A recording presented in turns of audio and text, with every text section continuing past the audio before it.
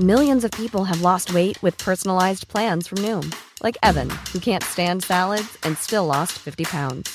Salads generally for most people are the easy button, right? For me, that wasn't an option. I never really was a salad guy. That's just not who I am. But Noom worked for me. Get your personalized plan today at Noom.com. Real Noom user compensated to provide their story. In 4 weeks, the typical Noom user can expect to lose 1 to 2 pounds per week. Individual results may vary. Ryan Reynolds here from Mint Mobile. With the price of just about everything going up during inflation, we thought we'd bring our prices down.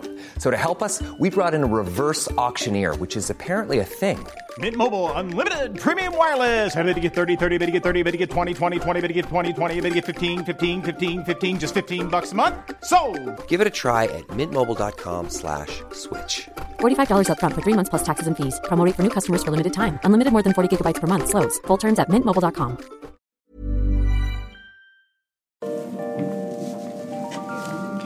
Hi, and welcome once again to History Dweebs, where we take a lighthearted look at the dark side of history.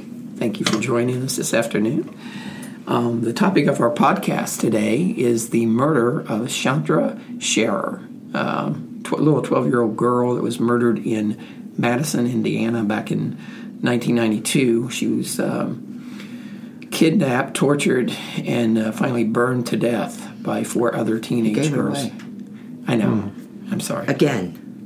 Well, it's not. I mean, you know, it doesn't have I would like a surprise ending. Yeah, you haven't been. Has she been introduced yet? No, she hasn't. How come she gets to talk and I don't neither. get to talk? Well, you're not supposed to be talking either. This is my segment. She has thrown protocol out the window, so why do I have to abide by it? We're all off our game. It's been a while since we've done one of these. Seems like it's been weeks, but I know it's only been like a week. But anyway, welcome everyone to History Dweebs, and our topic, as I said, is the murder of Chandra Scherer, and we're going to talk about this really horrific event that occurred back in 1992. But before we do, let me introduce our panel. Very pleased to have in our studio today the very lovely and talented, the Queen of Mean, the Empress of Evil, Pill Poppin', Peanuts Lovin', Brandy. How are you today, Brandy? I'm good, Timmy. How are you? I am well. We have new equipment. Yes, but it was not tested before I got here, which I feel like is the height of unprofessionalism. We kind of had you guys set it up. We're working on some technical aspects of the thing. Right, but we got 3 new microphones. I don't understand, though. You guys set it up and you didn't test it? Was you here? Yeah. Was you here to help? Talk to the colonel. I was so much help when I was sitting here. Talk to the colonel because it was his job, and he had one job. One job. So we decided, in the interest of time, we're going to record this with our older equipment. But in the near future, hopefully our next podcast will have all the technical issues. The echo was gone when we was talking into those other mics. Oh yeah, no echo at all. So it's going to be nice. It's going to be nice, but we just don't know what we're doing. So, but we will get that ironed out. In the meantime, we're going to use this microphone. But our microphone was donated to us from my mom. Thank you, Mom. Thank you, Dottie. 3 microphones. 3 microphones and a mixer. All we need is a turntable. Yeah. Well, all we need is for it to work. Well, that too. Yeah. Well, it works. It's just we can't figure it out. I'm fairly certain it's something in the GarageBand settings that I'll talk to Taylor's producer tonight and have him walk me through it. Excellent. Yeah, have a teenager tell you how to do it. No, he's about 23 years old. He does a lot of bands around Chicago. Well, when I come in here this morning before we start, and we had the new microphones all set up. Of course, they're not working, but they're all set up, looking so pretty. And I was telling Brandy that now, I was thinking, at some point we could get out of this podcast and shut it down. It's been 2 years. Mm-hmm. I mean, I wasn't going for bonanza here. Like a 25-year run. I mean, I thought we'd bonanza. So I thought, we do a year, and then I thought that's good, And then I thought, well, we'll get to 100 shows, and that's good. Well, we're like 160 or something. Yeah. We're prolific. Well, we are, but, at some point, all good things has. I mean, Gunsmoke ended. I feel like he keeps dropping us hints. He keeps dropping, yeah. Well, but see now, because my mom, my dear mother, went out and bought us new microphones, now I feel obligated to keep this thing alive. But I got a solution for that. You wanted it to die on the vine, didn't you? I really did. But now I have a solution. Even though it was his idea. Well, we did it. We've done almost 200 shows, 160. And we're still cranking. Yeah, You're but amazing. this wasn't a lifetime obligation. I thought we'd do like a year. Listen to him. But anyway, I have a plan because I would feel guilty of getting out of this, stopping the podcast since my mother went and bought us new microphones and equipment. So I'm going to propose that I be voted off the podcast. Hashtag Timmy exit. So that we're going to have a referendum, and if Trexit. It's a Trexit. Yeah, it's Timmy exit. Timmy exit. So hashtag Timmy exit. Actually, it's Timex. Timex is good. That's fine. So I want to see that start trending, so that my mom will be convinced that people want me off the podcast, and I can just turn it over to you two, and you will do it. Well, that's a bad idea. I'm not sure how would. That seems like a bad idea to me. That's what I said. Well, then we have to have some timeline when we're going to end this thing, because this wasn't a lifetime obligation on my part. Well, we don't have to talk about it right now. I keep feeling like you're Little Joe, Timmy. Okay, I've got to introduce. You're not even introduced yet. Yeah, Chuck. I'm sorry. Let me introduce the most dangerous man in podcasting today, the very Honorable Reverend Colonel Charles Beauregard Hawk Walters III, affectionately known as the Southern Gentleman. How are you today, Chuck? You know what, Timmy? I'm just trying to get through this all. My wife is, or not my wife, my boys. Someone very, very close to the family just had a stroke, and my wife is on her way down to see how she's doing, but she's not supposed to make it through the day. So, and you feel like doing this? Well, yeah, absolutely. He's here. She would clearly doesn't bother him. She would clearly want me to do it, and carry on. She listened to the podcast occasionally. She liked the Colonel. The Colonel was her favorite. Make it past. I don't think any of that's true. And she is very. I'll make this a brief story, but when the twins were born, we had a babysitter and everything lined up. So this woman, she took the woman that we had as a babysitter. After about 2 weeks, Renee decided she was not fit to handle her children. Mm-hmm. Because one day Renee came in and had one of the boys had a wet diaper. And she did not feel that they were getting the proper attention they needed. So, and there was some other things. I mean, but Renee's a lunatic. So we had to find another sitter, and this woman who was Renee's mother's best friend said, well, I'm off work for 4 weeks. She worked for the waterworks, and she got a furlough every week, or a 6-week furlough every year. She said, I'm off work for the next 4 weeks. I will watch the boys until you find somebody else. Really nice of her. It was nice of her. And at the end of that 4 weeks, we had another babysitter. We had everything lined up. And the last day, the woman said, if you are happy with me watching the boys, I will quit my job and continue to watch the boys. Oh, really nice. And she did. And so the boys grew up really being, this was their Nana. She was closer to them really than either of the grandmothers were. Right. And so she unfortunately she had a stroke, but we know, Devil, you had a death in your family. I did. So we're very sorry about that. Yes, we are. We're very sorry for Dave, and our thoughts are with him. Yes. So it's been a little bit. It's been a tiny bit depressing, Timmy. And then you have all we weren't going to talk about the election, but I think that's made people very tense and very, I think it just made, the whole election cycle made people it just wore people out. I think Yes. it wore people down. And that's why we have to do this podcast, so we can entertain people and cheer them up. So we're gonna cheer you up by telling you about a little girl that got murdered and chopped up and went to the wood Right. chipper and Absolutely. Well, I had a more of a lighthearted story for today, but our people kind of like, our listeners kind of like. we got some messed up people. Yeah.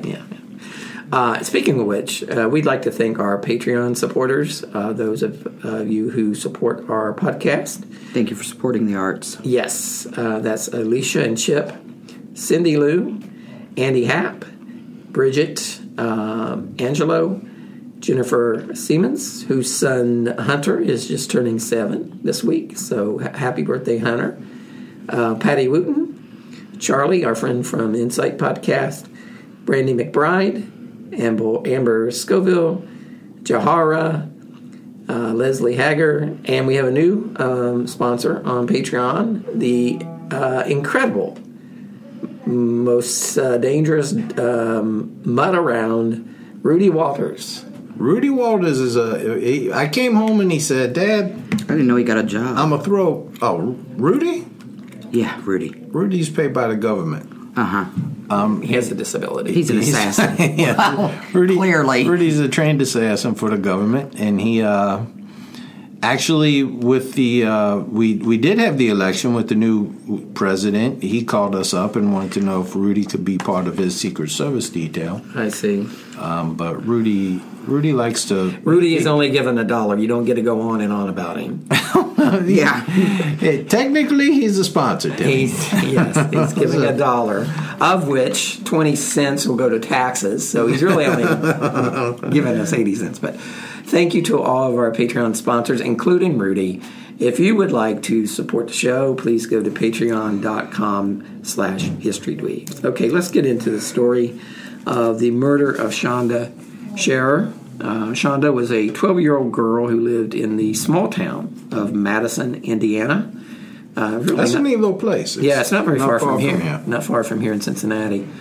In 1992, she was abducted by several girls, 4 girls. This is now I know what murder we're talking about. Yeah. Well, I'm glad you do, since we're getting ready to do it. Okay, I thought this was one of those normal ones we did. I remember this one. I'm glad. This is horrible. It's very horrific. The incident attracted international attention, both for the brutality of the murder and the young age of the killers, who ranged in the age of between the ages of 15 and 17 years old. Before we discuss the events leading up to Shonda's murder, let's first talk a little bit about her killers. They were 4 teenage girls. Teenage girls are mean. Who were involved in this. They were. I'm going to give you a little background on each of them. But I think we should actually send teenage girls over to fight ISIS. Well, even then, And boys, they get lost. And if you do, and if ISIS wins, you can say, "Big deal, you beat a bunch of teenage girls." No, you just all you'd have to do they is wouldn't say lose. to one of the girls, get a bunch of girls together and tell the most popular ISIS one. would commit suicide. It'd be like mass suicide. It would, and say, you know what, She stole your Lexi, that ISIS guy, and Lexi's going to be the most popular one in the group. She always is. That ISIS guy, Thinks you're cute. he says you're fat. Oh yeah. And those girls that turn on them. Well, you set it up so you get an Instagram from ISIS saying that one of them's fat. Yeah. Let them follow Lexi's account and let her put a selfie up from the beach like teenage girls are wont to do. They'll be chopping their own heads off. They would be once they reach the wrath of them getting like 10,000 texts a day. Yeah, well, young girls can be mean, as this case proves. The 4 girls involved in this murder, they were Melinda Lovelace. She was 16. Lori Tackett was 17. Now, Melinda, this was like a puppy love triangle. This is how this kind of was the motivating factor for this. Melinda was the main culprit, as she claimed that Shonda, the victim, stole her girlfriend. Melinda Lovelace, age 16, Laura Tackett, age 17, and there were two younger girls, Hope Ripley, age 15, and Tony Lawrence, age 15. And we're going to get, these names are going to be throughout this, so hope it's not too confusing. But the two main culprits in this was Melinda, the older girls, Melinda, 16, and Laura Tackett, 17. The main catalyst for this murder was Melinda Lovelace. She was 16 years old. All these girls had kind of a troubled background. Especially Melinda. I'm going to tell you a little bit about her, and I'll also talk a little bit about the other girls before we get into Brandy gets into the actual murder.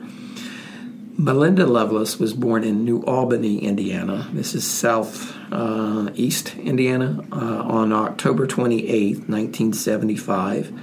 She was the youngest of three daughters born to her mother, Margie, and her father, Larry Lovelace. Now, Larry Lovelace he was a piece of work. He was drafted in the U.S. Army in the Vietnam War. He was treated he earned some medals, was treated as a hero upon his return. But his wife described him later as a pervert. Yeah. Who would wear her and her daughter's underwear and makeup, and was incapable of staying faithful. He had a mixture of jealousy and a fascination with seeing her having sex, his wife, with other men and women. They lived near New Albany throughout Melinda's childhood. Larry worked on and off at a railroad where he would work, he'd get laid off, he would work, and he'd get laid off, kind of that cycle.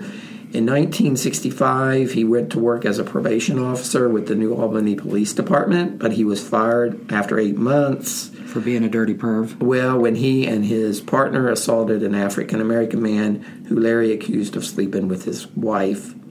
Well, I thought he liked that kind of thing. Right. Yeah, well, maybe. You can't have it both ways, Larry. You can't have your freaky and eat it too. Yeah. In 1988, Larry briefly worked as a postman. He quit after 3 months, and they found that he had taken most of the mail home and destroyed it. Yes. He was a stand-up guy. Yeah. Cliff Clavin. Yeah. David Berkowitz. Wasn't he a mailman? He was a mailman. He was doing that. Dude. Being a mailman will make you crazy. Yeah, but like you said, they should be in good shape. But see, that's why my Fitbit it disturbs me that I look at my mailman and I'm like, this fucking Santa Claus delivering gifts. He don't look like he's somebody in shape. He probably gets 35,000 steps a day. Yeah, he gets Timmy steps. He gets Timmy steps. Yeah. Yeah. All right. So his wife Margie worked off and on. They were not, they were financially okay. They lived in an upper middle class suburb of Floyd Knobs, Indiana. Oh, wait a minute. Floyd's Knob? They lived on Floyd's Knob? There's an upper middle class part to that? I guess. I'm confused. Larry did not usually share his income with his family and impulsively spent money he earned on himself, especially firearms, motorcycles, and cars. He filed for bankruptcy in 1980. Extended family members often described the Lovelace's daughter as visiting their house as being hungry, apparently not getting enough food at home. I would think so. Her dad's got a sweet ride in the driveway, but she ain't got no damn hamburgers. Yeah, so apparently they're not, there's some neglect going on there. Through most of their relationship, Larry was unfaithful to Margie, and they had an open marriage. Well, I would think that's the way it should be. They would often visit bars in Louisville, Kentucky, which is just nearby, where he would pretend to be a doctor or a dentist and introduce his wife Margie as his girlfriend. They would then pick up men, and he would share her with some of his friends at the bar or from work. Now, she found this disgusting, but apparently she went along with it for a while. They all say they find it disgusting, but they like it. Can you cheat on someone in an open marriage? I don't think so. That's all I did, being open, right? During an orgy with another couple in their house. Another couple doesn't constitute Margie tried to commit suicide. Well, that's a downer. Well, yeah. That's a boner killer. That adds another element to the orgy. It really does.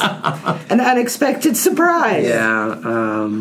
Another mess I got to clean up. So she apparently went along with these, this sexcapades, but she wasn't really into it. Apparently, she's trying to kill herself. Well, she's trying to kill herself. So she says. Yeah. Apparently, she had tried to kill herself several other times as Melinda was growing up. Now, when Melinda was 9.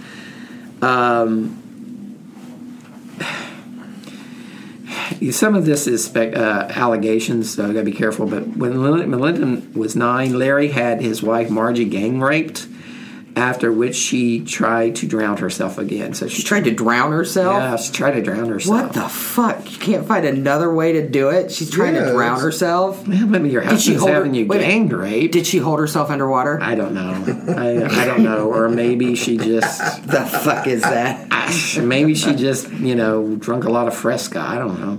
Jesus After the incident, though, she refused to have sex with him for a month.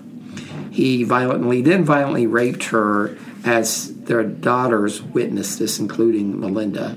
I'm like a guy that you would want to kind of hold out on. Because he just had you gang raped. How are you going to cut him off? So in the summer of 1986, after she would not let him go home with 2 women that they picked up at a bar... What a bitch. Larry beat Margie so severely that she was hospitalized, and he was convicted of assault. The extent of Larry's abuse of his daughters and other children is a bit unclear. There's various court testimony that claimed he fondled Melinda as an infant. Ew. Molested Margie's, his wife's 13-year-old sister early in the marriage, and molested a cousin who was between the ages of 10 to 14. God. But, again, this is just court testimony, allegations. None of this was, I guess, followed up on. Both older girls, though, why would you do that? Not Melinda, but her older sister said that he molested them. And although Melinda didn't admit to any molestation, she did sleep with him in the same bed until she was 14. Yeah. So, which is a little bit unusual, I guess. In court, one of the cousins described a incident in which Larry tied all 3 sisters in a garage and raped them in succession. This is their cousins. Yeah. But the other 2 would not confirm. The other 2 cousins would not confirm that. So a lot of allegations. A lot of he said, she said there. Yeah. Larry was verbally abusive to his daughters, apparently. He fired a gun at Michelle. He fired a gun in Melinda's direction when she was 7, intentionally missing her. Well, he's a good dad. Well, that's something. He was also embarrassed by his children. He would embarrass his children by finding their underwear and smelling it in front of other family members. Huh. Which is a bit odd. Did it raise a red flag to anybody? Yeah, apparently not. For 2 years... Right. I love to smell underwear. Oh, these are little kids. That's some fava beans. It smells like victory. For 2 years, beginning when Melinda was 5, the family was deeply involved with the Graceland Baptist Church. Larry and Margie gave a full confession and renounced their drinking and swinging while they were members of the church. Larry became a Baptist preacher. There you go. And Margie became a school nurse. The church later arranged for Melinda to be taken to a motel room with a 50-year-old man for a 5-hour exorcism. Well, those things happen. Yeah. I don't know what was going on with her. She needed to be in, but apparently it doesn't work, as we learn later on. The devil was in there. Yeah, the devil really was. Larry became a marriage counselor with the church. As he should have. Yeah. Clearly qualified. And acquired a reputation for being a bit forward with the other women. Oh, imagine. And eventually attempting to rape one of them. Don't laugh at rape. This guy sounds Old very habits. He seems very rapey to me. He is very rapey. You got to call no rape season out of the gate on that guy. Just like where these are allegations, we don't know for sure, but he does seem to have quite a few allegations. You know, where there's blazing forest, there's usually fire. Yeah, there's a fire there. So after the incident, the raping incident, the Lovelace parents they left the church. They left the church and returned to drinking and their open marriage. So the whole church thing didn't work. The whole Christianity thing didn't work. Well, the raping thing will get you excommunicated from a church, Timmy. Yeah. Are you sure? Mm-hmm. In November 1990, Larry was caught spying on Melinda and one of her friends. There you go. And Margie attacked him with a knife, sending him to the hospital when he attempted to grab it. Margie, as she normally does in these situations, attempted to kill herself. Well, she just... Couldn't the bitch just get a toaster and jump in the bathtub? Anything. Take some pills. Do something. Did she try and drown herself again? I don't have the she was details not very of good what at she this did. whole killing herself. During this attack, the daughters, she's an underachiever. The daughters called their local authorities, and after the incident, Larry filed for divorce and moved to Florida. This bitch is crazy. I'm out of here. Melinda felt crushed, however, because she was especially close to her father, and he remarried. Now, he sent her letters for a while to Melinda, often toying with her affection, and then eventually he just stopped contacting her at all. So that's Melinda Lovelace. She's kind of one of the main instigators here. She's one of the love interests. So she's leaving that house with a pretty nice attitude. She's fucked up out the gate. The next one is the other older teenager, Lori Tackett, age 17. She was born in Madison, Indiana on October 5th, 1974. Her mother was a fundamentalist Pentecostal Christian. Yes. Oh. And her father was a factory worker with 2 felony convictions from the 1960s. There we go. Now, Lori claimed that she was molested twice as a child at age 5 and at age 12. In May of 1989, her mother discovered that she was changing jeans at school. Mm-hmm. And they had a big fight. Changing into jeans at school? Into jeans, yeah. Apparently they went allowed to wear... You got to wear denim skirts. Yeah, well, she was going to school and changing into jeans, and there was a big fight, and her mother attempted to strangle her. Huh. Social workers became involved, and this is when she was 15. Social workers became involved, and Lori's parents agreed to some unannounced visits and to some intervention. Lori, that seemed to be the problem with the other family. The man was making unannounced visits. Yeah. Lori and her mother came into conflict at one point. They would go into periodic conflict. At one point, Lori's mother went to Hope Ripley's house. That was Ripley's. That was one of her friends. Believe it or not, because Lori and Hope Ripley was friends, and her mother, Lori's mother, learned that Hope's father had a Ouija board that the girls were using, and she went to there and demanded that the Ouija board be burnt and the house to be exorcised. So they put the house on the treadmill? What did they do? Yeah. This house needs exercise. It's getting too big. Lori became increasingly rebellious after her 15th birthday, and also became fascinated with the occult.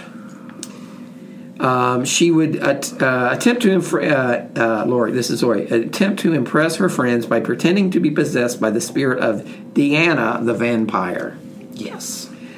Was you ever into the goth stuff when you was in school? I dated someone who was into goth. Huh? I dated someone who was into goth. No, wasn't Inky a goth? No, Indy was into goth. Indy, not Inky.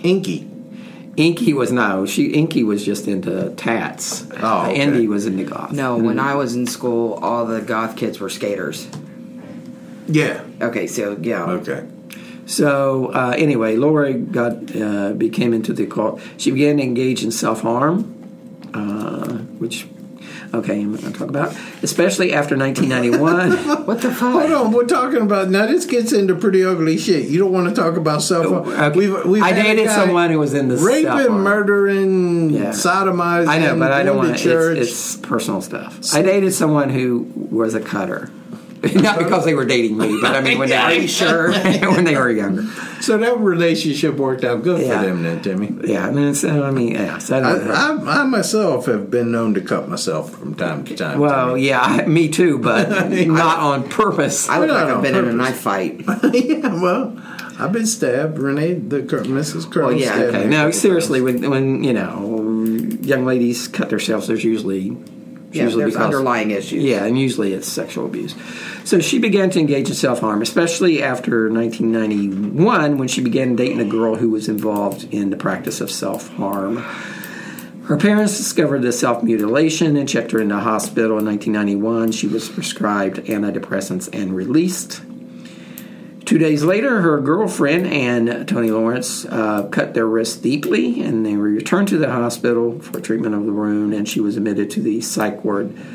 She was diagnosed with borderline personality disorder, much like our friend Brandy here, and confessed that she had experienced hallucinations. Borderline crazy. Hallucinations. So she's a sick little girl. She was discharged, and she dropped out of high school in 1991.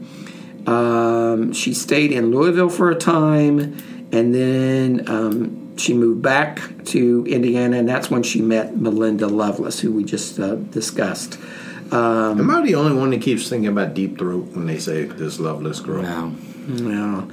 I think of Lydia Loveless, the singer. The singer? Yeah. She met Melinda. The two did not become quick friends, but they kind of had some conflicts, but later on they become friends. I would change myself to Lovable.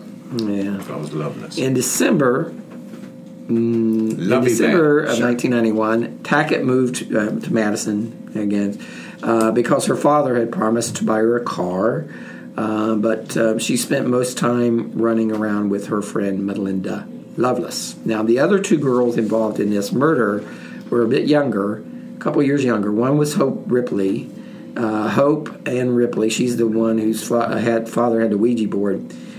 She was born in June of 1976. Her dad was an engineer at a power plant. Her parents divorced in 1984. They moved away. So it sounds like she had a normal childhood. Kinda, yeah. Well, yeah, kinda. Except for burning the Ouija board. Well, except they didn't do that. Except for murdering this girl. Well, yeah, but I mean, previous to this. Yeah, incident. the two younger girls had a much more reduced role in this murder, and Hope was one of them. So at 15, when they moved away for a while, they went to Michigan, and her mother moved her back to Madison, Indiana, and then she became friends with Lori Tackett and another girl named Tony Lawrence, who we'll discuss in a minute. So this is how those kind of all met. Her parents did not like her hanging around Lori Tackett and Tony Lawrence because she thought they were a bad influence. That would prove what about to be Vicki Lawrence? That would prove to be correct. Could you hang out with her? Vicki Lawrence, I don't know. She's still alive? Mm-hmm. All right. Yeah. She did the Night's That's Light. not the last one out in Georgia. No singing. We don't have the other microphones yet. No singing. That's a night that the hungry and innocent man. Stop. As with the other girls, Hope also began to self-harm at age 15. So that's three of the girls. Now let's talk about the You fourth. couldn't keep a razor blade in the house around there. Yeah. The fourth one was Tony Lawrence, Toni. Sure. She was born in Madison in 1976. She had apparently come from a good family. She was close friends with Hope Ripley, who we just discussed. I guess she wasn't. She was abused by a relative at age 9 and raped by a teenage boy at age 14. Although the police were unable to issue an order to keep the boy away from her.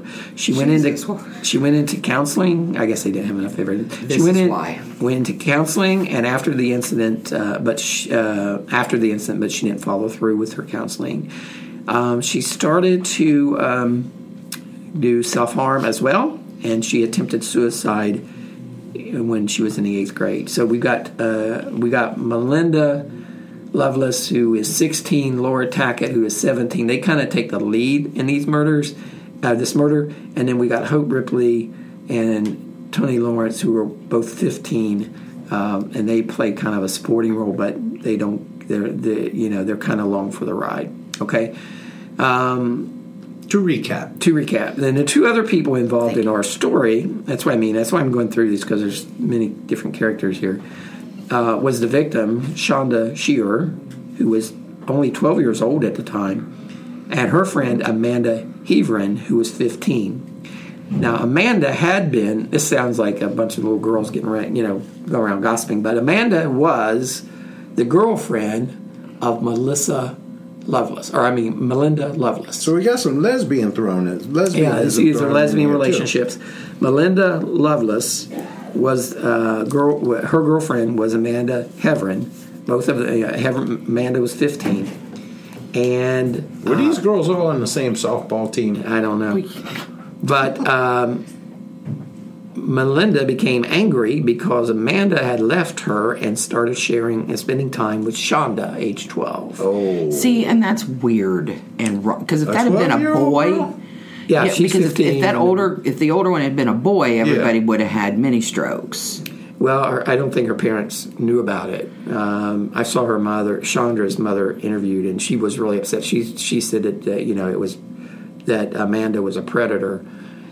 She was 15, she was 12. There is an age difference there. So Shonda, let's talk about. Smells syrup.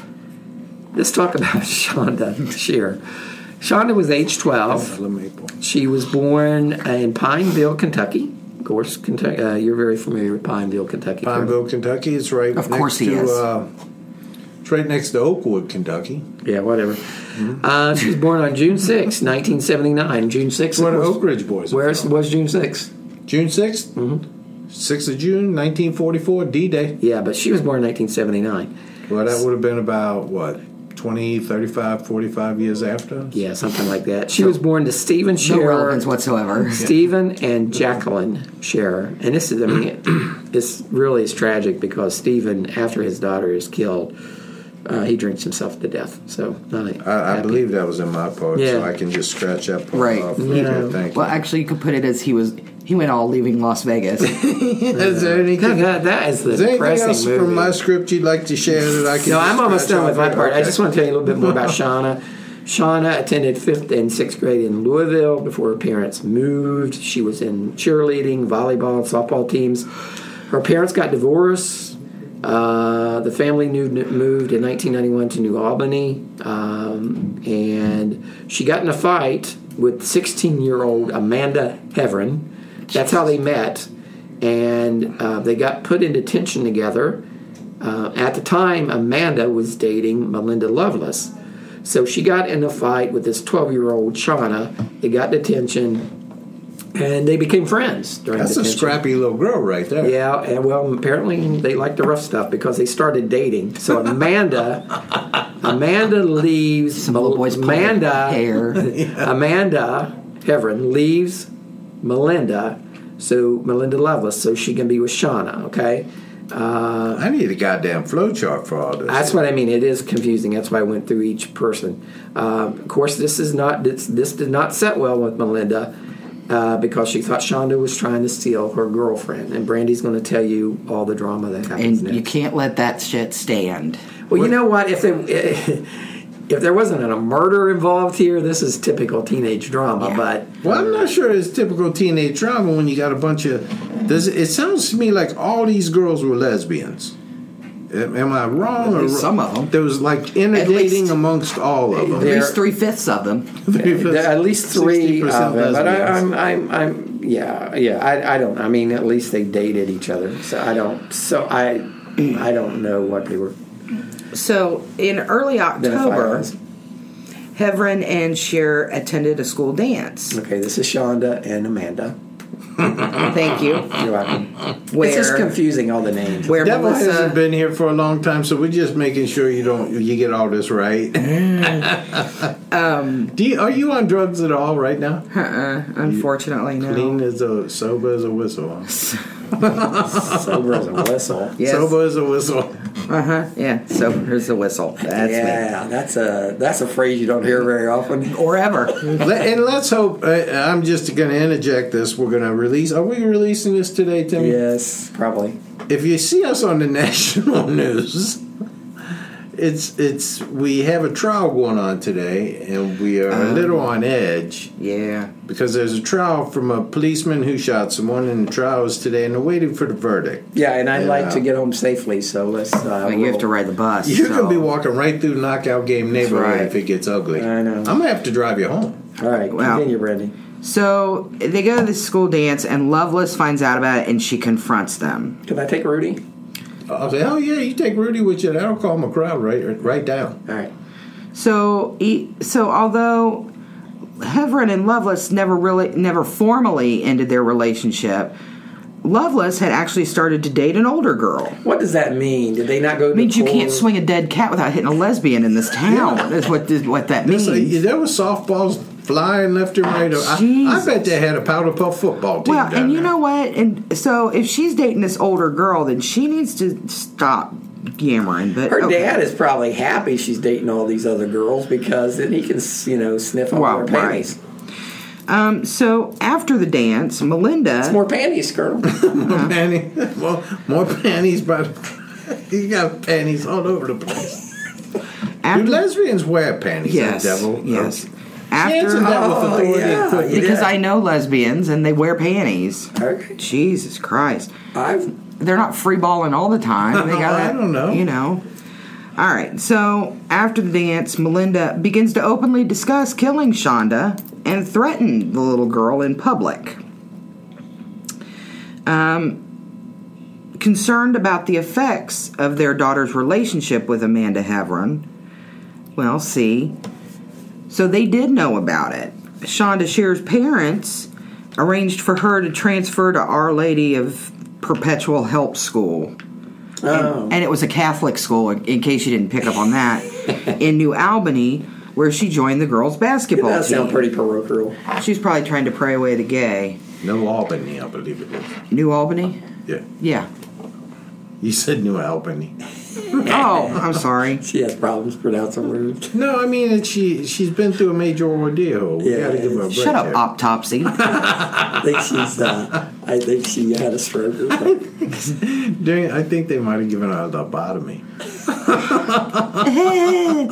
So Shauna, because you're going to need to keep these girls straight, so to speak. There ain't no way to keep these girls straight. So to speak. That ship already sailed. Okay, so Shauna. That rainbow flag ship already sailed. Well, it did, didn't it? Dancing bears are out. So, okay, I'm getting the idea. There's not a whole lot of Trump supporters in this crowd. I don't think there's a lot of men. There's not a lot of boys here. Okay, so Shonda goes to Our Lady of the Perpetual Help or whatever. Okay, so she's gone. All right. So Shonda and Amanda Heverin started to grow apart. Oh. Distance. Yeah. And what they say makes the heart grow fonder of someone else. Something like that, yeah. And Shonda's parents felt that their plan... I always thought it was big boobs makes the heart grow fonder, Timmy. Shonda's parents felt that their plan had been successful. Have your boobs shrunk some more, Devil? Oh my God, probably. It's just a question, and we should add... Are there adjustable bras? Like you can get you can get pants with adjustable waistline. All bras are adjustable. Okay. We should add to our listeners: the Devil was only here today because she came in here for a meeting with our oversight board. And no, the cups are not adjustable. No, the cups are not generally adjustable. Right, that's what I meant. But the back and the straps are. Right, but the cups are the No, the cups are. I know they're not. But can you buy them in case you go up and go down or? Yes, you can. Sideways? I don't know. Down. That's a special order if you go sideways. I just wanted to say that there's no law saying I can't buy another bra. What the fuck? Those are expensive. They are expensive. Bras are very expensive. Well, there's no sense in that. That's what I told the Mrs. Colonel. She they're pays doing like this holding $40 for a bra. I'll hold your damn boobs. I'll walk around and hold your damn boobs all day for like $23. $23. Yeah. And lunch. No, the Devil came in here for a meeting today. Yeah.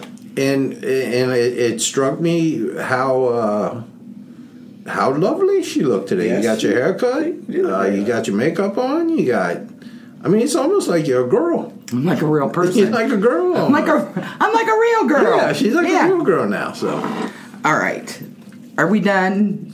Yes, I was being nice to you. I know you are, and I appreciate that, which is better than the lobotomy slam that you gave me a minute ago. All right, so Melinda, so Shonda's parents felt their plan had been successful. They're growing apart. It's all good. Melinda, however, continued. Bitch holds a grudge. Well, bitch does hold a grudge, and she's, it's one of those, she's swearing vengeance. Yes. She is continuing to express a strong hatred toward this little girl, blaming her for stealing her girlfriend, even though old girl is dating somebody else now. And I'll tell you what, a lesbian blood oath is worse than the Sicilian blood oath. Yeah. I think so. They're like elephants. They don't forget anything. My daughter, she can tell you things I said when she was 9 years old that perturbed her. All right. So on the night of January 10th, 1992, which was the year of our Lord that I graduated. Oh, okay. 1992? Uh-huh. Shit, I've been married for 5 years by then. Well, you all are old. So Tony Lawrence, Hope Rippey, and Lori Tackett took Tackett's car from Madison to Melinda Lovelace's house in New Albany.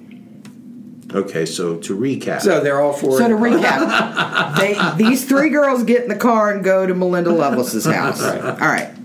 What kind of car was it, Timmy? I don't know. Are you sure? It's a Ford Fairlane. Might have been a Vega. I bet it had a trunk, though. It does have a trunk. It does have a trunk. All right. Plays a key role in because they had junk in the trunk. Lawrence. So Tony Lawrence, while she was a friend of Tackett's, had not previously met Lovelace.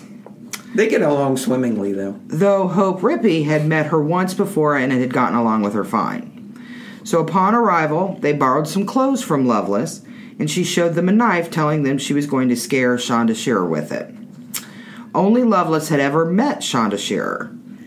Laura Tackett already knew of the plan to intimidate the 12-year-old girl who has moved on with her life. Yes, turn the page. Right. She's turned the Bible page. Yes. Yeah. Hey, I'm Ryan Reynolds. Recently, I asked Mint Mobile's legal team if big wireless companies are allowed to raise prices due to inflation. They said yes. And then when I asked if raising prices technically violates those onerous 2-year contracts, they said, "What the f*** are you talking about, you insane Hollywood ass?" So to recap, we're cutting the price of Mint Unlimited from $30 a month to just $15 a month. Give it a try at mintmobile.com/switch. $45 up front for 3 months plus taxes and fees. Promo rate for new customers for limited time. Unlimited more than 40 gigabytes per month. Slows full terms at mintmobile.com. Planning for your next trip? Elevate your travel style with Quince. Quince has all the jet-setting essentials you'll want for your next getaway, like European linen, premium luggage options, buttery soft Italian leather bags, and so much more. And it's all priced at 50 to 80% less than similar brands. Plus, Quince only works with factories that use safe and ethical manufacturing practices. Pack your bags with high-quality essentials you'll be wearing for vacations to come with Quince. Go to quince.com/trip for free shipping and 365-day returns. So Lovelace explained to the two other girls that she disliked Shearer for stealing her girlfriend, Amanda Hevron. The four girls then got in this car and drove to Jeffersonville, Indiana, where Shearer lived. Melinda Lovelace brought along a knife and said she just intended to use the knife to frighten Shonda. Yeah, if you're ever going out with someone and they got a knife or a gun, I'm just going to scare the person. It's a bullshit lie. Go home. Yeah. So they arrived at Shearer's house shortly before dark. So this is January, so, they probably got there at 3 o'clock in the afternoon. It was cold. Melinda instructs Hope Rippey and Tony Lawrence to go to the door and introduce themselves as friends of Amanda Hevrons. Melinda told them to invite Shonda to come with them to see Amanda, who was waiting for them at the Witch's Castle, a ruined stone house also known as Mistletoe Falls, located on an isolated hill overlooking the Ohio River. So, sure. Yeah, it's just a hangout spot, really. So let's go do that. Yeah. Shonda was hesitant to go because she didn't know the girls and her parents were still awake. She asked the girls to return at midnight and she would go with them. To kill time, the girls crossed the river to Louisville and attended a punk rock show by the band Sunspring. Do you know the band Sunspring, Charles? Yeah. Around midnight, of course he does. Around midnight, they returned to Shonda's house, and this time she agreed to go with them.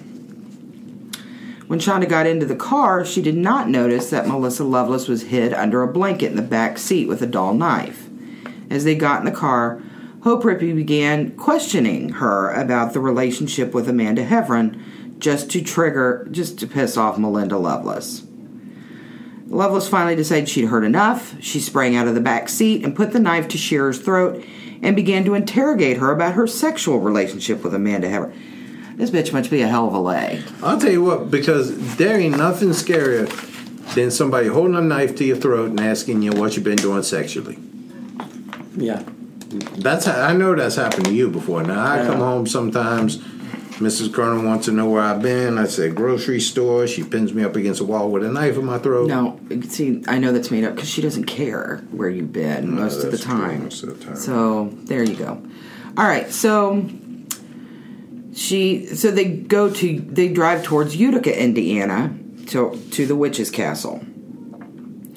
At the witch's castle, they took this poor little girl who's crying, and they took her inside and they tied her arms and legs up with a rope. There, Lovelace taunted that she had pretty hair and wondered how pretty it would look if they were to cut it off, which frightened this little girl even more. Lovelace began taking off Shearer's rings and handing each to the girls. At some point, Hope Rippey had taken Shearer's Mickey Mouse watch and danced to the tune it played. Laura Tackett, sick of these bullshit games, started to describe the dungeon to Shearer, claiming it was filled with human remains and Shearer would be next. Yeah, so they're trying to scare this little girl to death.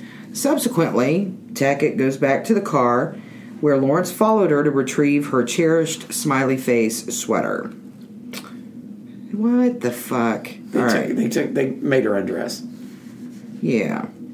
They returned with it and lit it on fire. But immediately they feared that the fire would be spotted by bypassing cars, so they left. During the car ride, Shearer continually just begged them to take her home.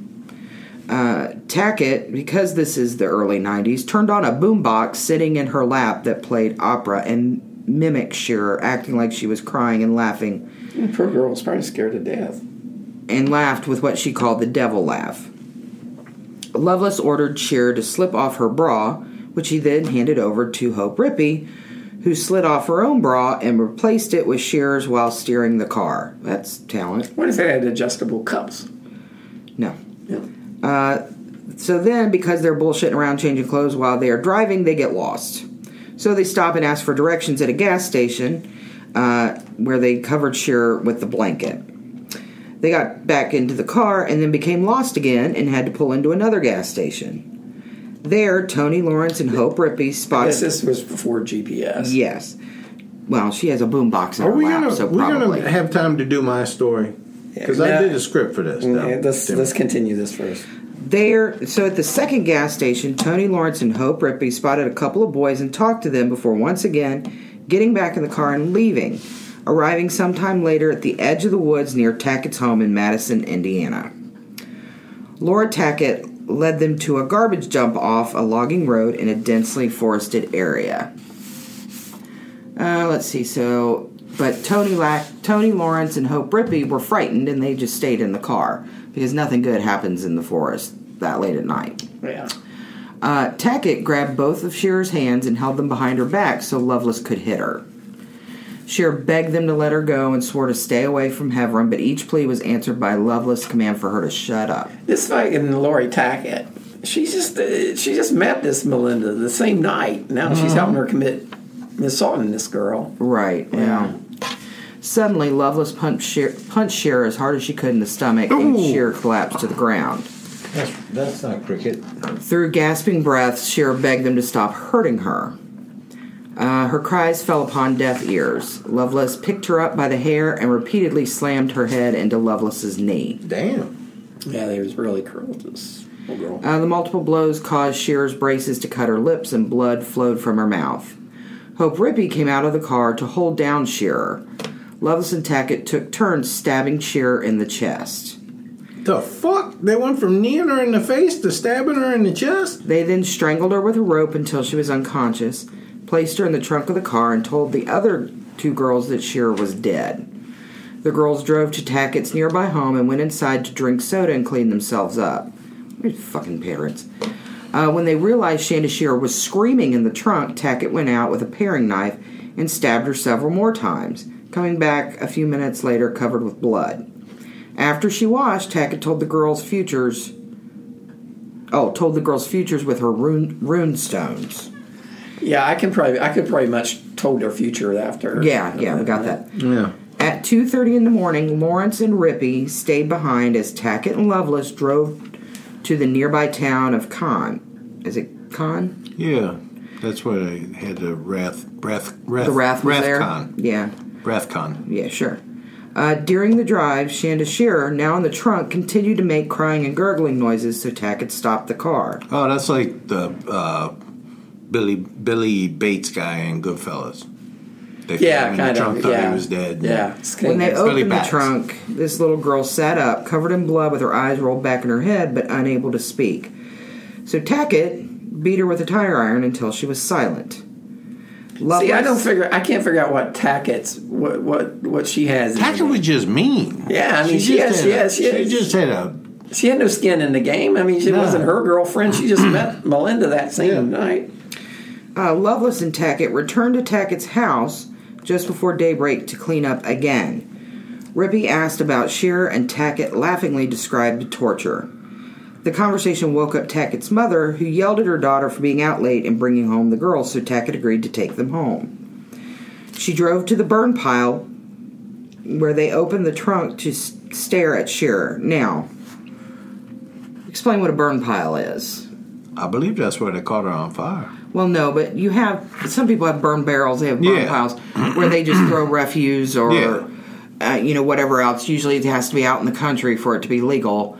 But you throw all your, sticks and leaves and all those kinds of things on there, and that's where you burn them to get rid of them. Right. So they've got a burn pile somewhere. They found a burn pile, and they opened the trunk. When they opened the trunk to stare at Shearer, Lawrence refused. Rippey sprayed Shearer with Windex and taunted, "Bitch, you're not looking so hot now, are you? Now let's take her pants off and get to it, ladies." What the fuck does that mean? Let's see. The girls drove to a gas station, pumped some gas in the car, and bought a 2-liter bottle of Pepsi. Tackett poured out the Pepsi and refilled the bottle with gasoline.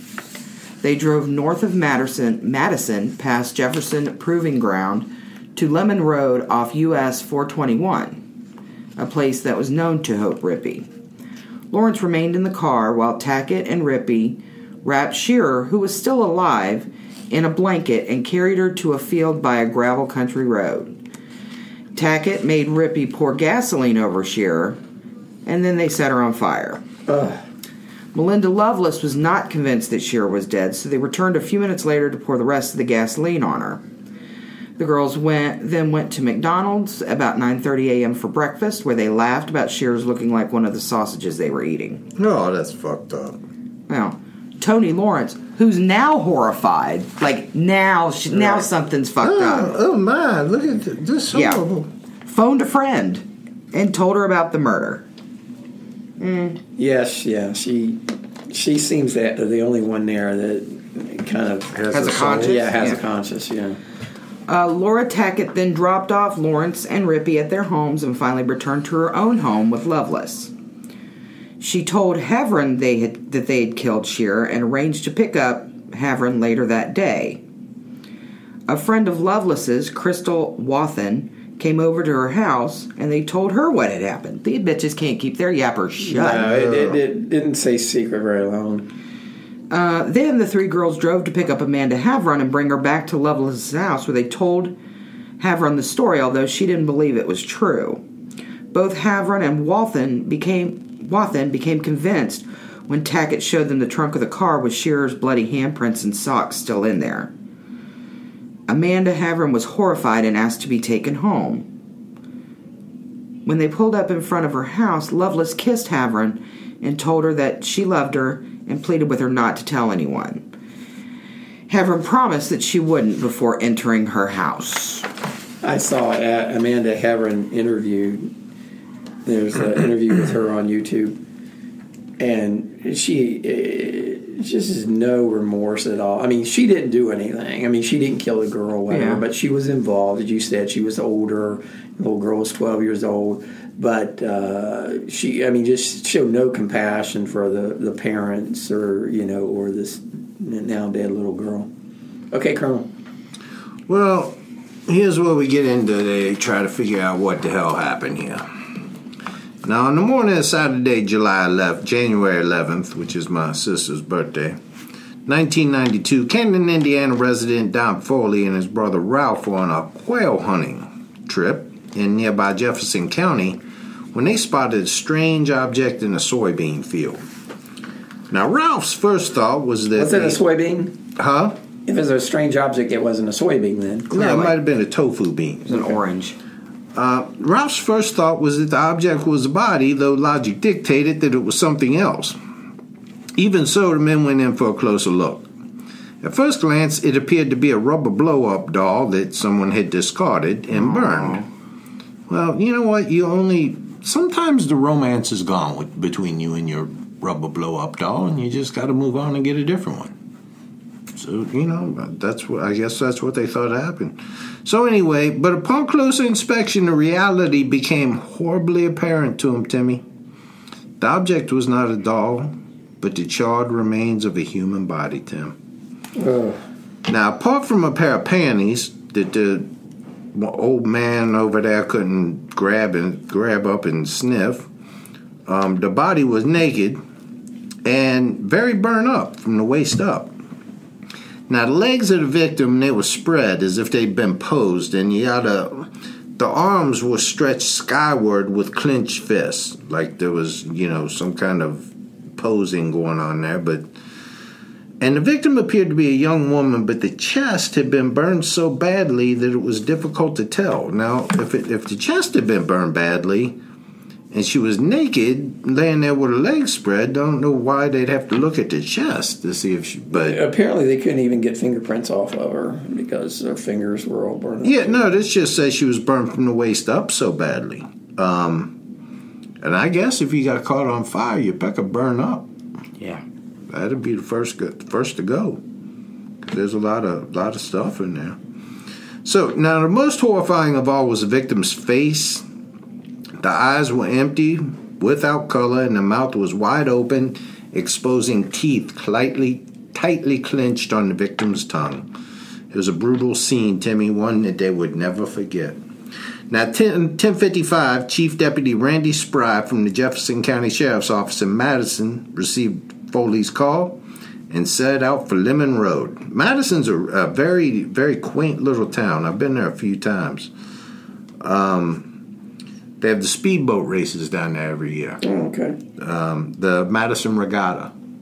But anyway, since there had not been a murder in Jefferson County in over 3 years, and the last one was Earl shot his brother Floyd over the last biscuit, so they didn't, they wasn't really experienced with this kind of stuff. Mm-hmm. But And the detective, he was a little skeptical that they had a body out there, but after he arrived at the scene, his doubts were erased, and he immediately called headquarters for Sheriff Richard Buck Shipley's presence at the scene.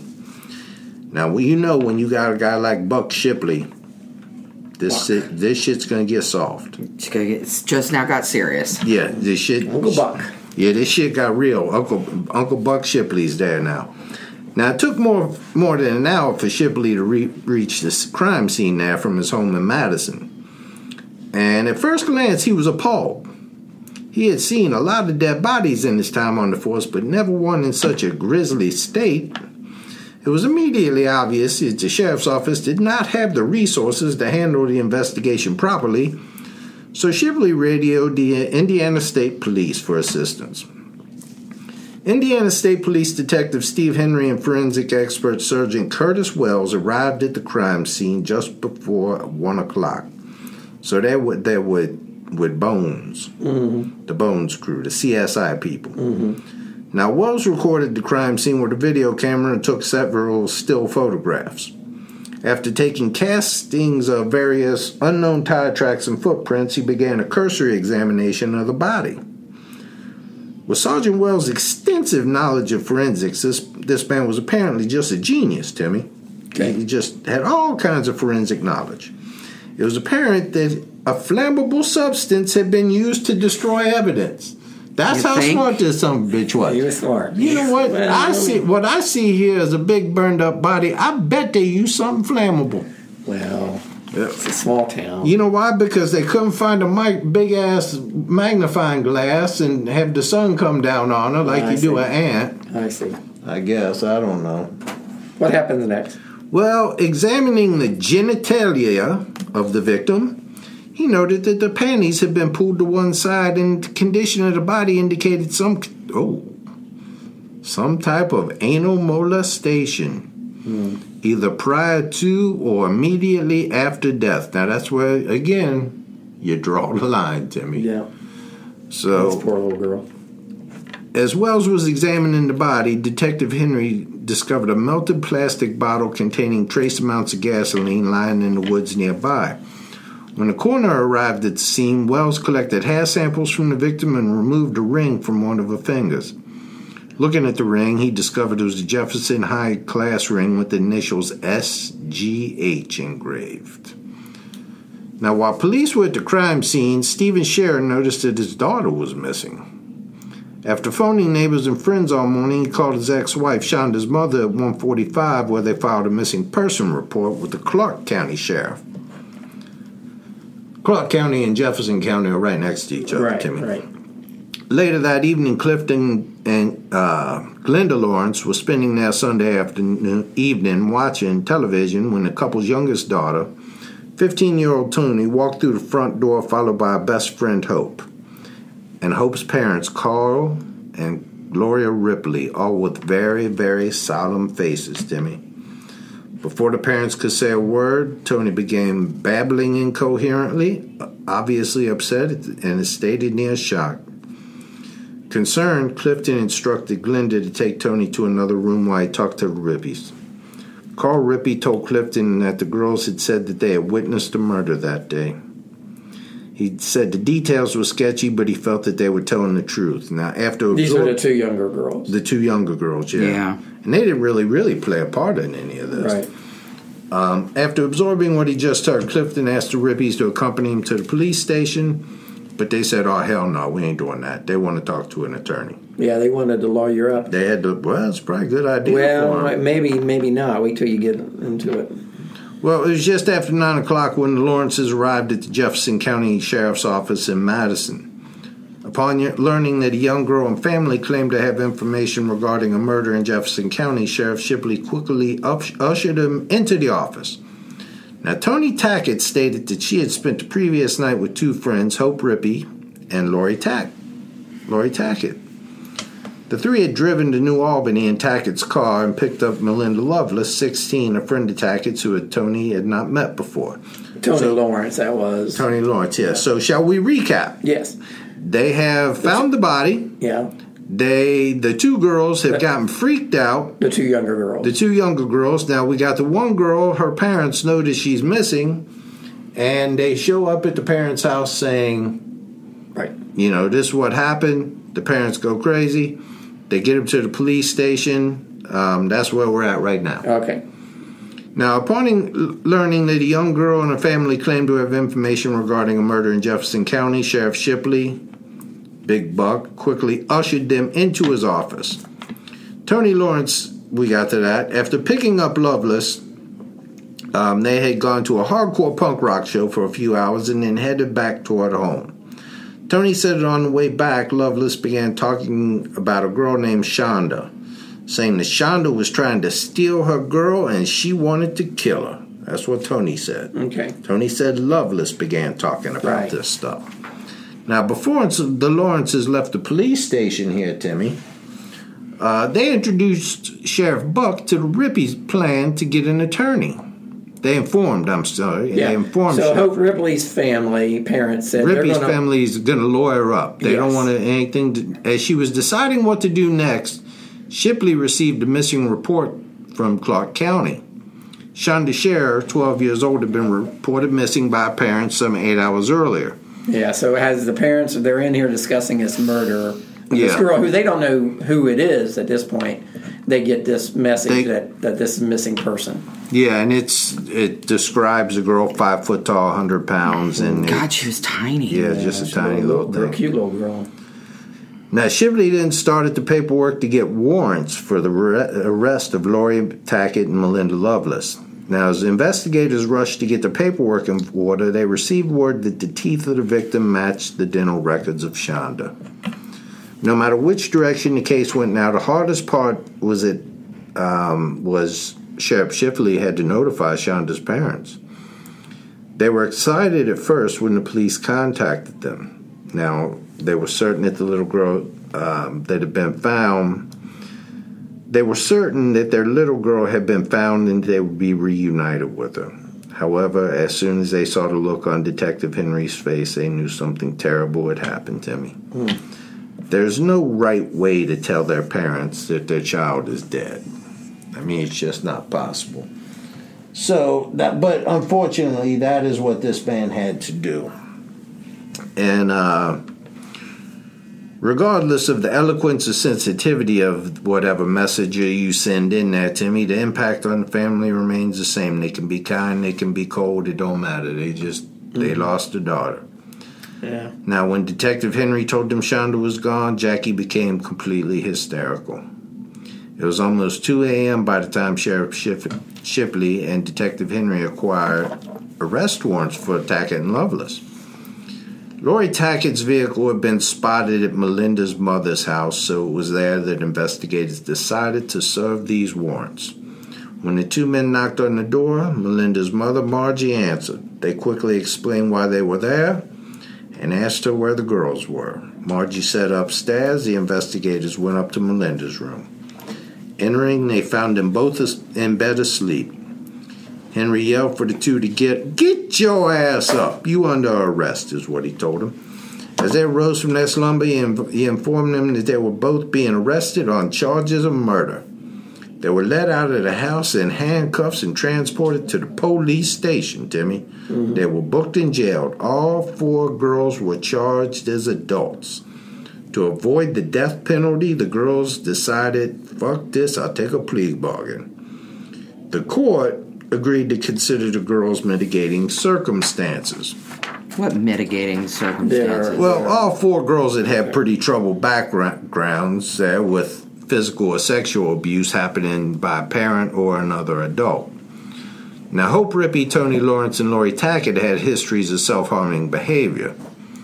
Tackett was diagnosed with borderline personality disorder and suffered Brandy, and suffered from hallucinations, much like Brandy. Yeah.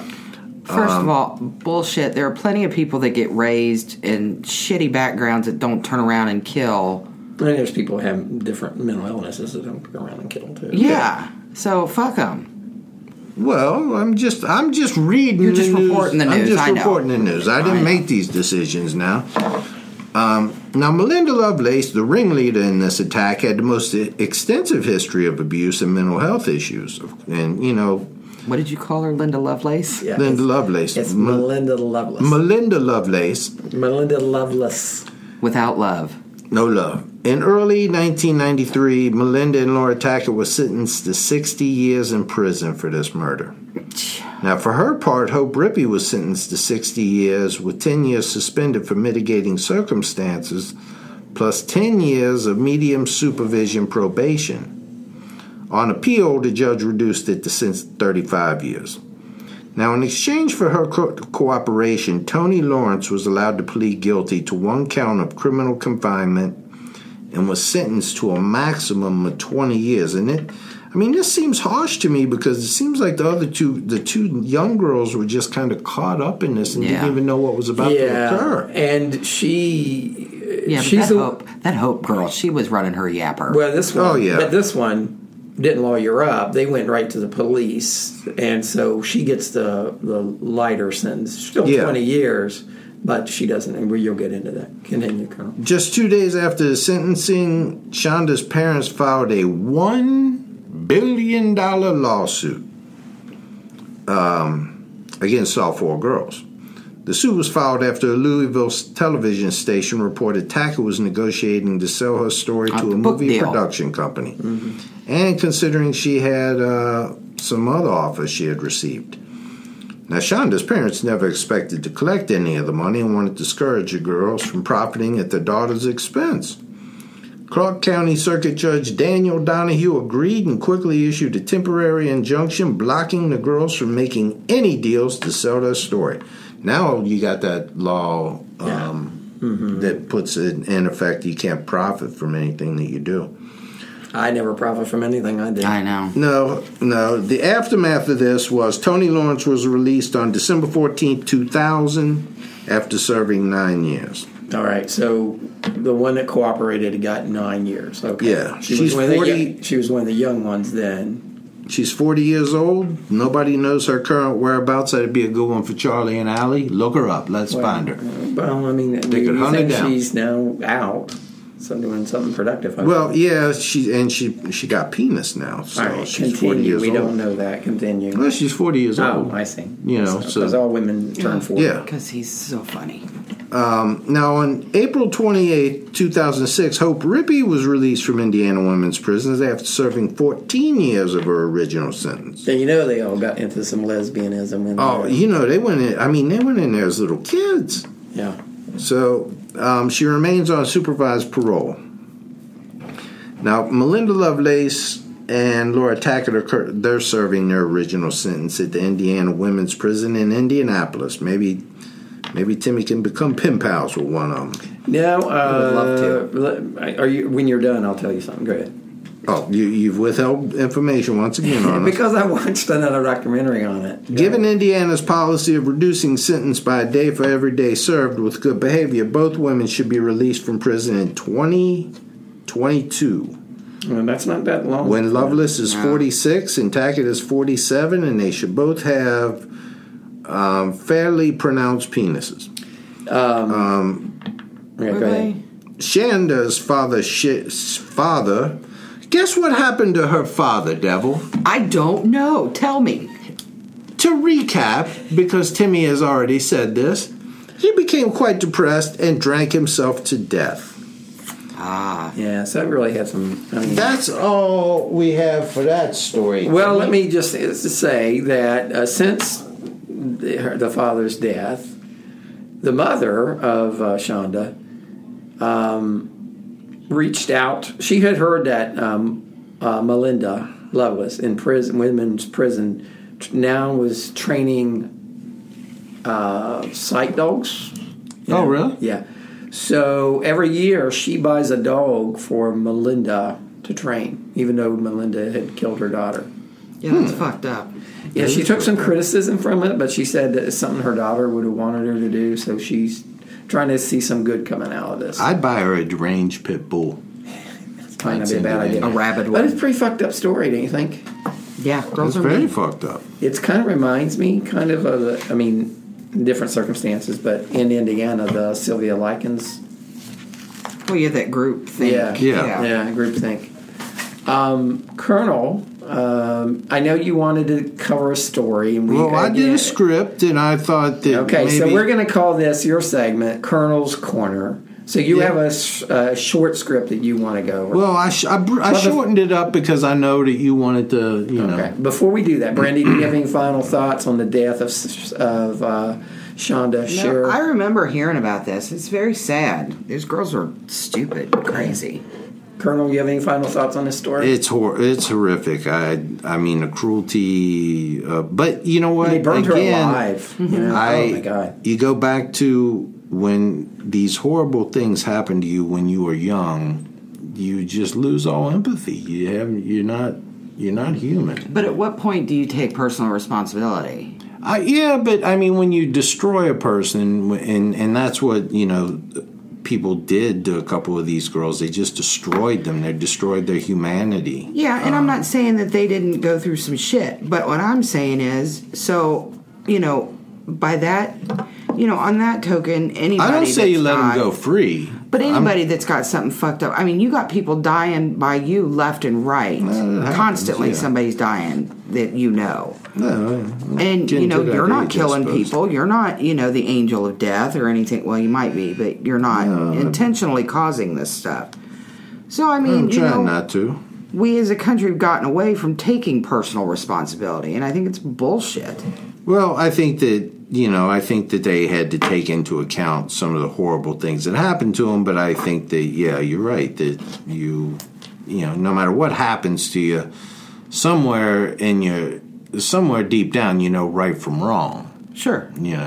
And just the whole relationship aspect of it. I mean, when something happens like that, when you're like 12, 13 and you break up with someone or someone breaks up with you, that's the most important thing in the world. Oh, I know. It's devastating. And it's, you can't see beyond that. Like, I'm going to go, I'm going to graduate high school, I'm going to go to college, I'm going to meet a lot of different girls or guys. All right. So, Colonel, you had a story you wanted to share. I got a story about the death of Gary Hoy, Timmy. Okay. Is this a story that you researched? It is. It's one I researched in depth. Actually flew up to Canada to take a look at... what happened? Get to the... This is a case of auto defenestration, Timmy. What is that? What is that? Well, I'll tell you after I finish my story. Okay.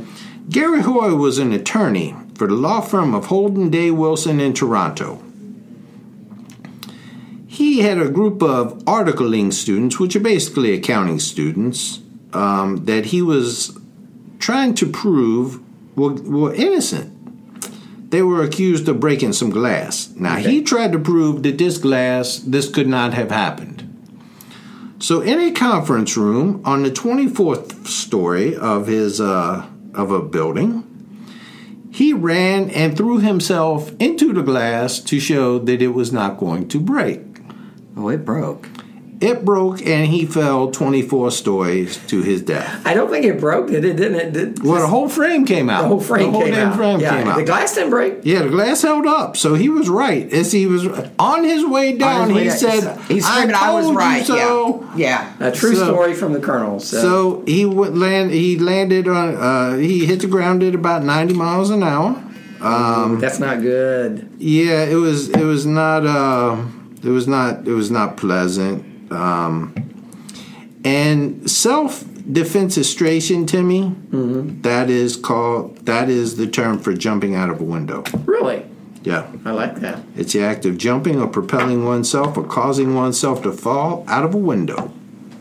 Like that. I like that song, 24 Floors by The Maine. And this was, he came 24 floors. Yeah. Maybe that's why that was their inspiration from that song, 24 Floors by The Maine. It could be. Yeah. Okay, Colonel, let's get shout-outs. Get the show on the road. All right, Timmy. Let's see. Who are we going to start with, Timmy? It's up to you, Colonel. Well, we always start with Tasha. Lovely Tasha out there in California. Tasha. They're getting ready to take secede from the union out there. And, they are, and I'm coming out there with you, Tasha. Right? Yeah, Tasha, you can. They just legalized the weed out there. Yeah. No, was it? Yeah, they just said fuck it. You don't even need to have a medical license. I think they did it in Minnesota too, didn't they? So Tasha, can you put us up? Three of us. Yeah. When you guys secede. And Jeff Girdley, of course, Sam Hildebrand. Angie Ball. Now, I'm going to say Linda Middleton here because we always give Jennifer a shout-out on the thing, but I don't know that we always carry it. Yeah, hi, Linda. Of course, Missy Dean Horton, Britt and Chris there, Celine, Jeff Chestnut, and Teresa Slavin. Hey, Teresa. Tommy Boom Boom. Tommy Boomershine. Chanda, I follow Chanda on Facebook. She's a pretty interesting person. She's got some very good insights. Chanda and Larry. I like to throw the whole Trowbridge clan in together. You know that. Mm-hmm. Aaron Wentz, of course. He generalizes. I know. Phyllis Munson and Colton. We always got to give Donna Coran a shout out with that wonderful pup she's got. Brian and crazy ass Lisa Lawton. Brian's normal, Lisa crazy. Mm-hmm. Olivia Meyer, of course. girl we all know and love, who did I see on her Facebook page she's in a relationship this week? Fallon? I'm not sure. If you are, congratulations, and if he doesn't treat you well, you call the colonel. We're going to get out there and give him some colonel justice. Katya over there in Denmark. If Tasha don't let us come and live with her, we're coming with you, Katya. All right? We got Monica D'Agostino. Of course, Sandy September, Byron Snellings, and Bridget Clavey. We got Denny Mack, of course, Angela Cobes, Amber Croup, Gina Spillane and Trixie, Stephanie Quick, Sydney and Michael, of course, and Wonder, Jamie T, Laura O'Reilly, Gabby Lewis, Sunstar, of course, Tara V. And who, if you needed a spy, Timmy, who would you call? Bond. Gene Bond. Mm-hmm. We got Lydia and Brandy McBride, Maggie Glover, of course, Jeff Appel, Christine. What, Timmy? I don't know. Christine. Bourgeois. Christine, yes. And of course, my own personal favorite, Katie. Hey, Katie. Jesus. Timmy. Moorhead. Oh, Moorhead, yes. Katie Moorhead. God. I can't help it. I try to stop myself. I cannot help myself. Katie Moorhead, thank you for following us. We got Rebecca Montanle, and we have a Montana, because we can meet her little friend. Oh, yeah? Yeah. Ms. Montana, hello to you, and Rebecca Montanle. Mike Eisenhower, Daniel Fredrickson, Andy, Valerio, Nancy Palomino, Jennifer Hawkins, Tara Nee, Lindsay O'Brien. We got that one that we never did get right, Sanasha. Eddie Rushing, your handler, Sammy James, of course, Jason Dykes. I'm getting a picture out to him. I got overwhelmed with requests for pictures, Timmy. So I'm trying to get them all out there. Yeah, I hope you'll follow through. Yeah. Amy Payne, Tyra Jenkins. Let's see. We got a very nice email from Charlie Chase. Yeah, Charlie. Here's another. Now we talked about the on-site. Here's another good. If you want a good podcast, a funny podcast to listen to, we got Bobby, and his podcast is called BJ on the Weekends. Much like the Colonel's house. I doubt it. Hell, I'd be happy with BJ, that. I'd be happy. Yeah. And we're gonna have one. I'm gonna have one called Colonel BJ on Tuesdays. Yeah, BJ on the weekends at bjontheweekends.com. Yeah. He sent us a nice note, asked us to give him a shout out to his new podcast, and I listened to it, and it's pretty funny. So check it out. So we got M. Waterfall. Oh, we got some birthdays, Timmy. We got some birthdays we got to cover. Did you say hi to Michael and Sydney? Yes. Yeah. Okay. Did you say hi to Beverly? I've tuned you out. Getting there. Okay, good. Could you do that? Kim Taylor. She graduates, I think, next quarter. We got birthdays. M. Waterfall. Amber Scoville. Cindy Overstreet. And we, of course, went over Jennifer's son's Hunter. Yeah, happy birthday all. Now, this is where things get very, very sad. Devil, you lost your mother-in-law, Dave's, and how is Dave doing? He's all right. Lady Beverly lost her father. Oh, sorry. It was sudden. It was unexpected. And Lady Beverly, you know that we all here on the show, we care deeply about you. Absolutely. And that's, we are thinking about you, and if there's anything we can do it all for you, you know how to get a hold of us. And of course, we've got the Colonel Squad, Angie Ball and Nicola, little Sarah Mimosa, of course, Jim Burdick and Karen Barnes, Janet Fitzgerald and Frances Doughton, Jessica Williams, Amanda Bocce Ball, who plays Pokemon 2, Shannon. We got a new listener, and Jen. And Jen left us a review on iTunes. On Thank you very iTunes, much. yeah. We got the Heathers, of course, Heather Hall, Heather Powell, and Cindy Overstreet Hamilton, of course, Maria Barber, Jennifer Potts, Christina Montana is who I was thinking about. Me, my little friend. And that's what I've got, Timmy. All right.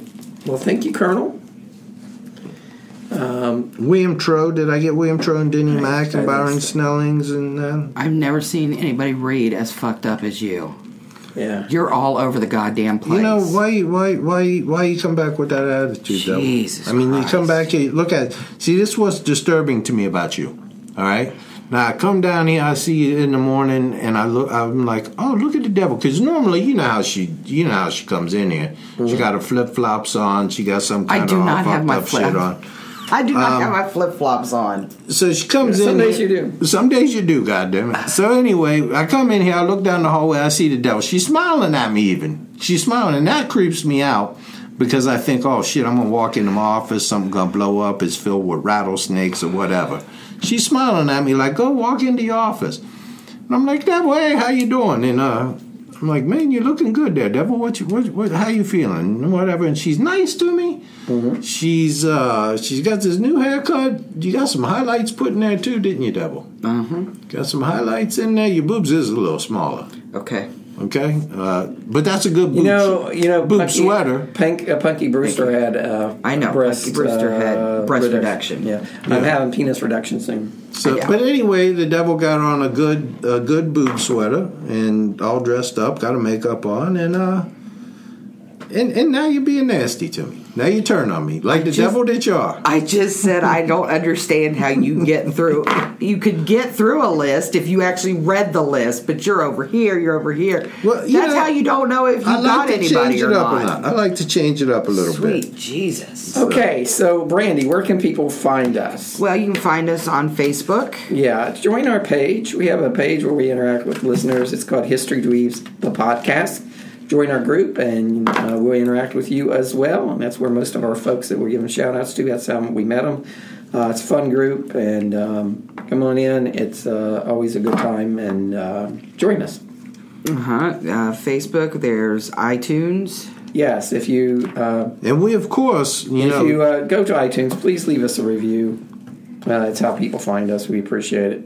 And because the devil is not here, it has not been here, we saved, of course, the last shout-out for the devil. What? The last shout-out. You got to do the last shout-out before you leave. Okay. I got it. I'm just saving it for you. I thank you. It's a special honor. It is. But Twitter?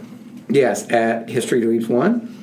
And then Stitcher and Libsyn, and we don't we're all over the place. Yeah. We're more popular than Captain Kangaroo. But we don't have a YouTube channel. Not yet, or working audio equipment at this point. No, but what do I have right in my hand? I got the instruction manual for it. But I would also had 2 weeks to read it. Yeah, seriously, I expected this shit to work when I got here. Well, so did I. I would like to thank and give a shout out to Miss Dottie Scott, because I really do appreciate these microphones. It was a lovely surprise, and we're going to give a shout out to her. Yes, thanks, Mom. Casey going to be joining us anytime soon? Casey's all over the place. We'll get him when we can get him. All right. Well, thank you everyone for joining us, and we'll see you next time on History Dweebs. Good day, listeners.